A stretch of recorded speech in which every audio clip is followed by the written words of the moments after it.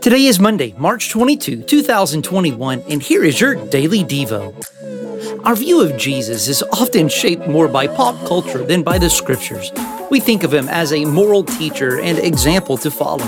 While he is certainly those things, the book of Hebrews shows us that Jesus is so much more than that. He is God's glory on display, the pinnacle of God's self-revelation, the maker and sustainer of the universe, and the ultimate sacrifice for sins. That is a Jesus worth sharing and believing in. Jesus has done everything necessary for us to approach God freely. Don't let your sins keep you from God when Jesus has done so much to cover your sins and bring you to God. If we truly believe in Jesus' saving work, then we will come to God freely and regularly instead of running and hiding from Him. Think about this. How do you think of Jesus? How does that image of Jesus compare to what we've learned from Hebrews?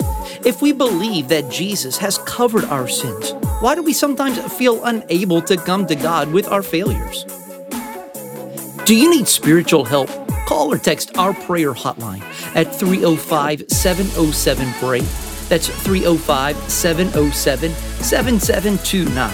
For more resources, check out our website at cbcmaysville.com.